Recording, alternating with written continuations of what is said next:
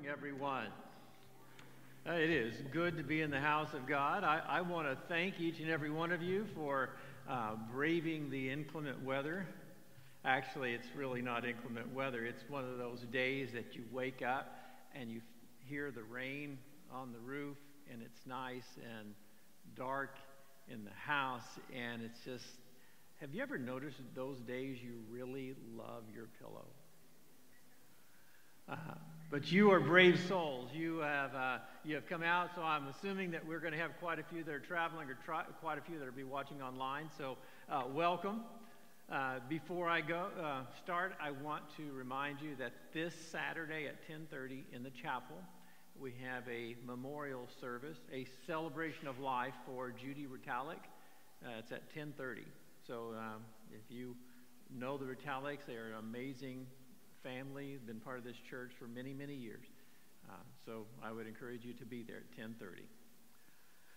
We're talking about Jesus, and in particular, who he is. And today I want to talk to you about some of his titles, and in particular, King of Kings. Not just a king, but the King of all kings. There's a term, there's a study of personal names. Do you realize that there is actually a study of personal names? Anthroponyms is the study of an individual's personal name.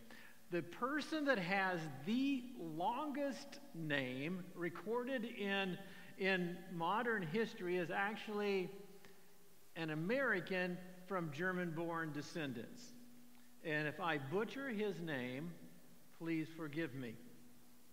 But the longest name in recorded history is Hubert Blaine Wolfschlegelstein Hasenberger Dorf, Sr.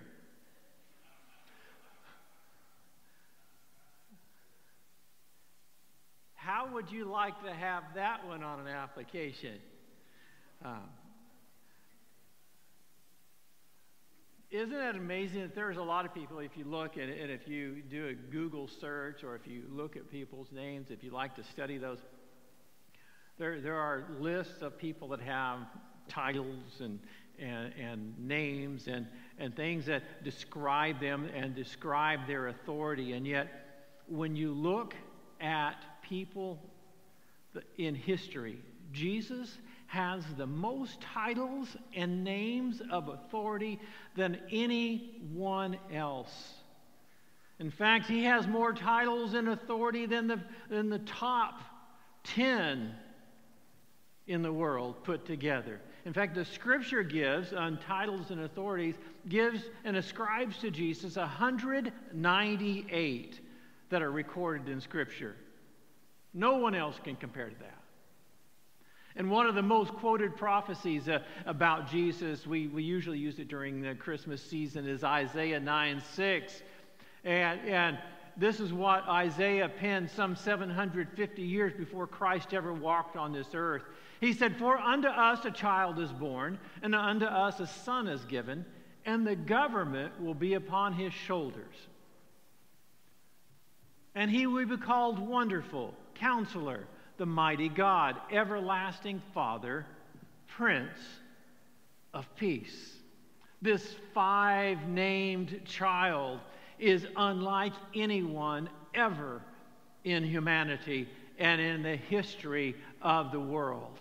And each one of these five defines and declares who Jesus is and the authority that he wields. It's powerful. Isaiah 9:6. And I want to talk to you today, and I want you to just leave that scripture up there, if you will. That it says, "For unto us a child is born." Born of the Hebrews, born of humanity. For us, Luke 2:11, when the angel came down, he said, "For unto you is born this day in the city of David a Savior, which is Christ the Lord." Born on your behalf. Isaiah described it, the angels proclaimed it, that Christ was born, but he was born to bless humanity. He was born on our behalf. He was born to lead. He was born to deliver. He was born to conquer, and he was born to set humanity free. He was born. And to us a son is given. I love that word, given. The Son is given by God. The Son is God's gift to humanity. Psalm 2:7 says this, I will declare the decree. The Lord has said to me, you are my Son. This day I have begotten you. And then John 3:16, for God so loved the world that he gave his only begotten Son, that whoever believes in him should not perish, but have everlasting life. Humanity, we have no claim on Christ.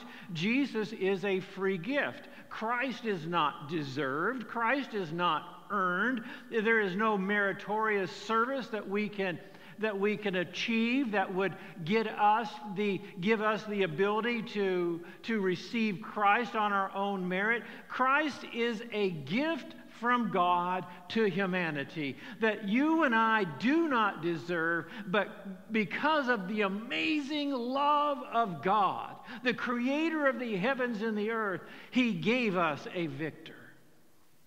He gave us his Son. The Bible says while Christ was given, while we were still sinners, separated from God, had a chasm between us and God. Our minds were alienated from God. And we weren't thinking of God, but God was thinking of us. We weren't considering our eternal being and our eternal destiny, but God was. And unto us a child was born, and unto us a son is given. Not of our doing, but the amazing love and grace of the Father that said humanity needs a Redeemer, and there's no one among them that can redeem them, so I will send my only Son, the Spirit of God wrapped in an earthen vessel. It goes on to say that the government will be on his shoulders. That simply means this, that in the military and others, they have emblems on their shoulders to designate their role. Jesus is described as having the government upon his shoulders. He's not carrying the government. He has the authority of the government. Look what Isaiah 22:22 says. And it says, and the key of the house of David will I lay upon his shoulder. That God is saying prophetically of Christ that I am going to lay all authority of government upon him, and none shall shut it, and he shall do as he will. That the Lord is the one that has all authority. That Isaiah 22 is the antithesis of Isaiah 9:4. Isaiah 9:4 says this, for you have broken the yoke of his burden, speaking of what Christ is going to do to our adversary, the devil, and to sin and to death. He said, you have broken the yoke of his burden, and listen to this, and the staff of his shoulder. That Christ came, and when he came to defeat death, he robbed the devil, took from him any authority and power that he would have. And sin has no more authority, and death has no more authority, because Christ stripped the emblem of authority from our adversary's shoulder, the suppressor of humanity. Death was the greatest suppressor of all, and yet death's power came because of our sin. Romans 3:23 says, for all, I love that word all, that's an inclusive word. Simply means every one of us have sinned and fallen short of the glory of God. Romans 6:23 says, for the wages of sin is death. All of us, no matter who we are or where we come from, no matter what family you were raised in, all of us are sinners. And all of us deserve death. But Christ came, a child was born, and a son was given, and he came not to just look at us and say, you're sinners, but he came to set the captives free. You're here today because the blood of Jesus Christ was so powerful that when he died on that cross and his blood was shed, it brought redemption to humanity. Not just one, not just two, but whomsoever will. The blood of Jesus Christ can set you free. Death's power came from sin, but Christ's perfect sacrifice on the cross paid the penalty for sin. The Bible says, therefore, there is no condemnation to those that are in Christ. Look at Colossians 2:15. Speaking of Jesus, he says, and having disarmed the powers and authorities. Who is the powers and authorities? He took the devil. He took sin. He took death. And he said he made a public spectacle of them, triumphing over them by the cross. What is Paul referencing? He's stating, he's looking at his audience, and they would be fully aware in Colossae that a conquering king would take the one that was captive, that was conquered, and drag them through the street in humiliation. Most of the time they would be disrobed, and they would walk, and people would talk and say negative things about that king, and then he would bring him up and then put him down and then put his foot on his neck as I am victor over him. And Paul is saying to the church in Colossae, and in reference, it is saying to you and I that your adversary, the devil, your adversary that tries to trick you, that tries to get you to sin, that tries to get you to walk away from God, that sin that was in our life that kept death prominent in our lives, that we had no hope, that Christ came, Christ lived a perfect life, Christ died, Christ rose again, and he took death and paraded him, and he took the adversary and paraded him in front of everybody and put him down and said, because of the cross, I was dead, but now I'm alive, and now you have victory in me. You don't have to worry about death. Christ has all the authority over all things, including death. Christ has all authority where you and I will spend eternity. Hebrews 6:19 says this. This is such an amazing scripture. Paul saying, we have hope. Have this hope. Who is this hope? Jesus. As an anchor for the soul. Think about that for a moment. Now, what does an anchor do? It secures a ship, does it not? Paul is saying that anchor which has gone before us in heaven, our anchor is not here on earth. Our anchor is in heaven. Even though we're in this earth, we're anchored in heaven by Christ. We have an anchor that is sure and steadfast. And no matter what the storms of this life come our way, no matter how much the waves roar and how much the wind howls, our anchor is secure. It is not going to let us go.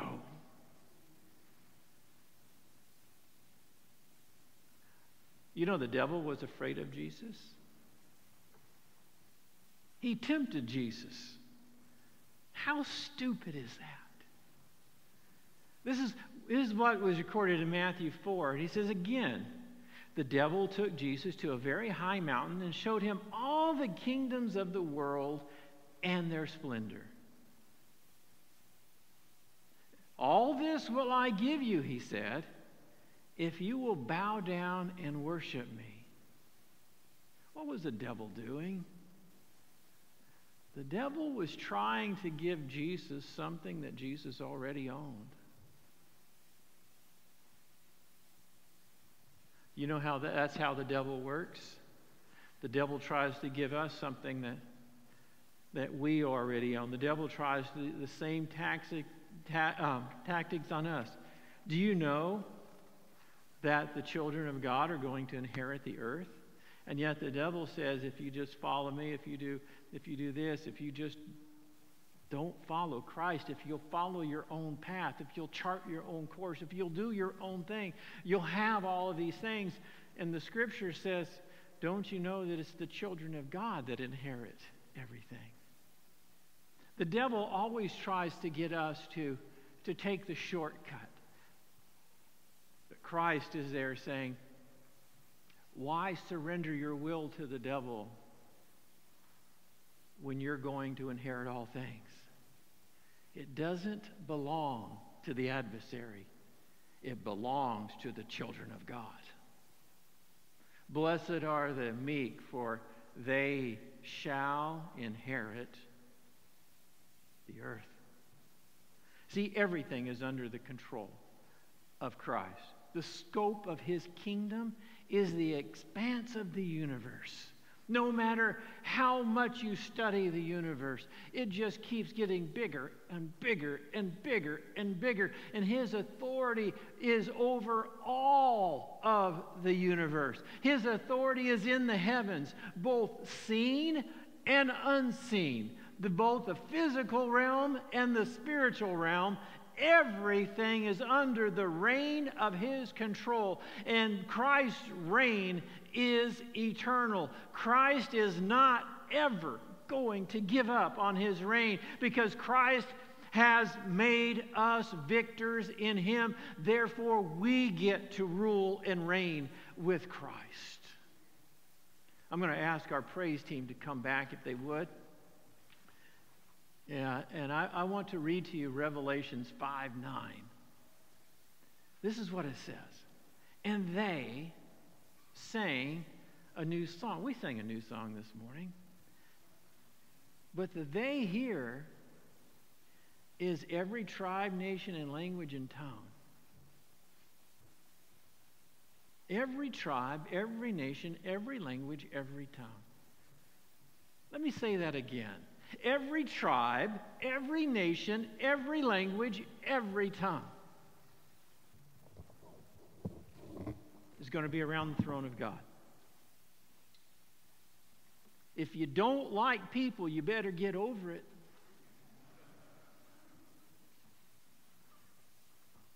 Every tribe, every language, every nation, every tongue is going to be around the throne. And this is what John the Revelator said. And they sang a new song.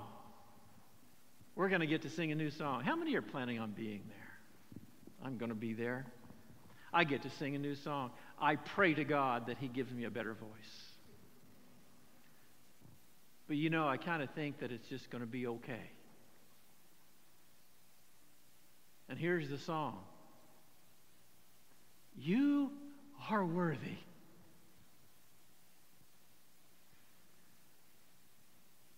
To take the scroll and open the seals because you were slain, and with your blood you purchased men for God from every tribe and language and people and nation, and you have made them to be a kingdom and priests and kings to serve our God. And they will reign with you forever. Think about that for a moment. The government is on his shoulders.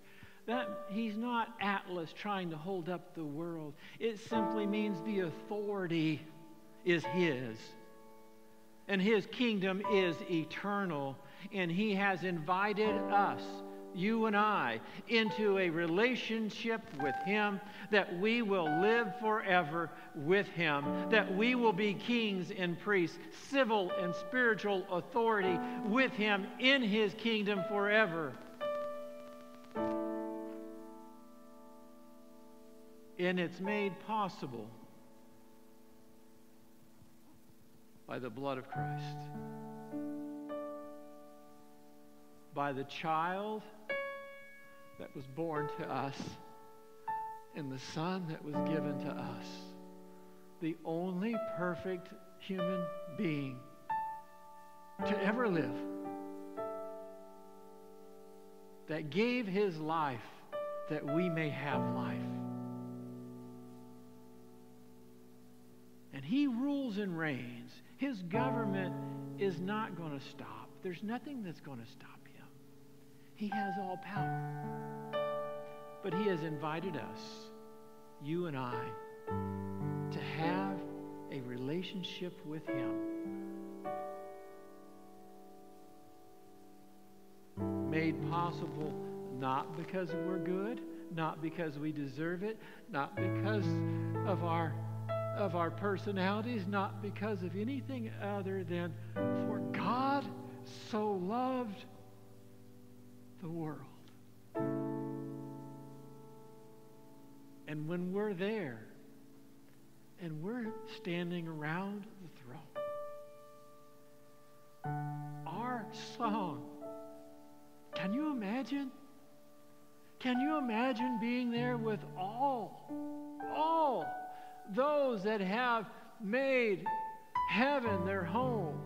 You're rubbing shoulders with the apostles. You're rubbing shoulders with the prophets. You're rubbing shoulders with your grandparents and with your parents. You're rubbing shoulders with people you don't know. You're rubbing shoulders with the elect of God, the very people that have surrendered their lives to Him.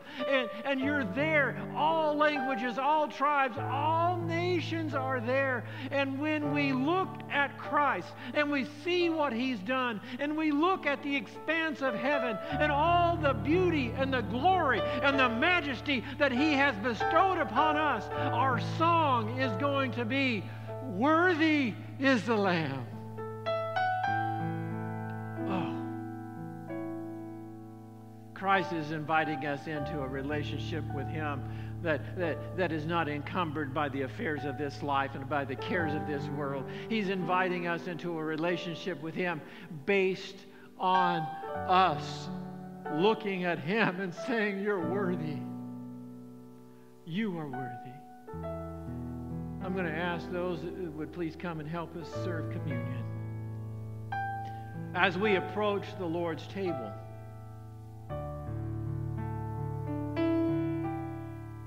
I want to ask you a question.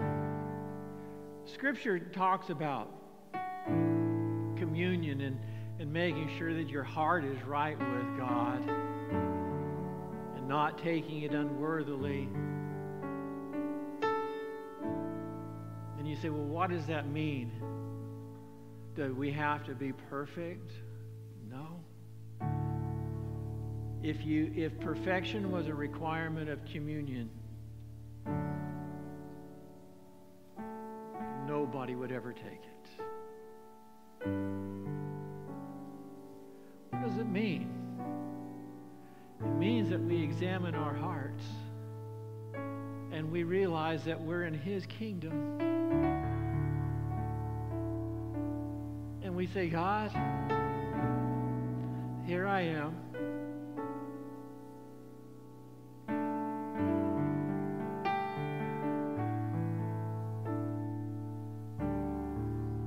And I know I'm not perfect, but I know You are. And You just acknowledge who You are and where you're at." See, God is not looking for perfection. He is looking for a perfect heart. He is looking for one that says, "Lord, if I have something against anybody, Lord, forgive me. You know the struggles that I have. Please forgive me." And your heart has a desire to please Him. That you're not harboring something and saying, God, I'm going to thank you for this, but I'm going to keep everything else.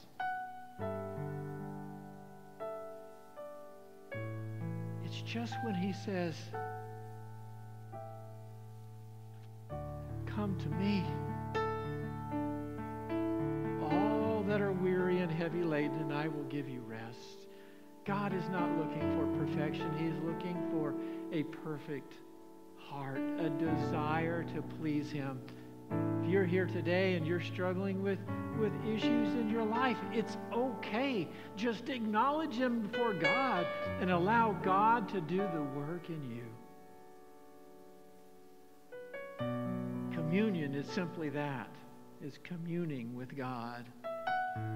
It's taking the bread, it's taking the juice and saying, God, Christ's body was broken for me and His blood was shed for me. And I am part of His kingdom. It's being able to say, worthy is the Lamb. Create in me a right heart and renew a right spirit.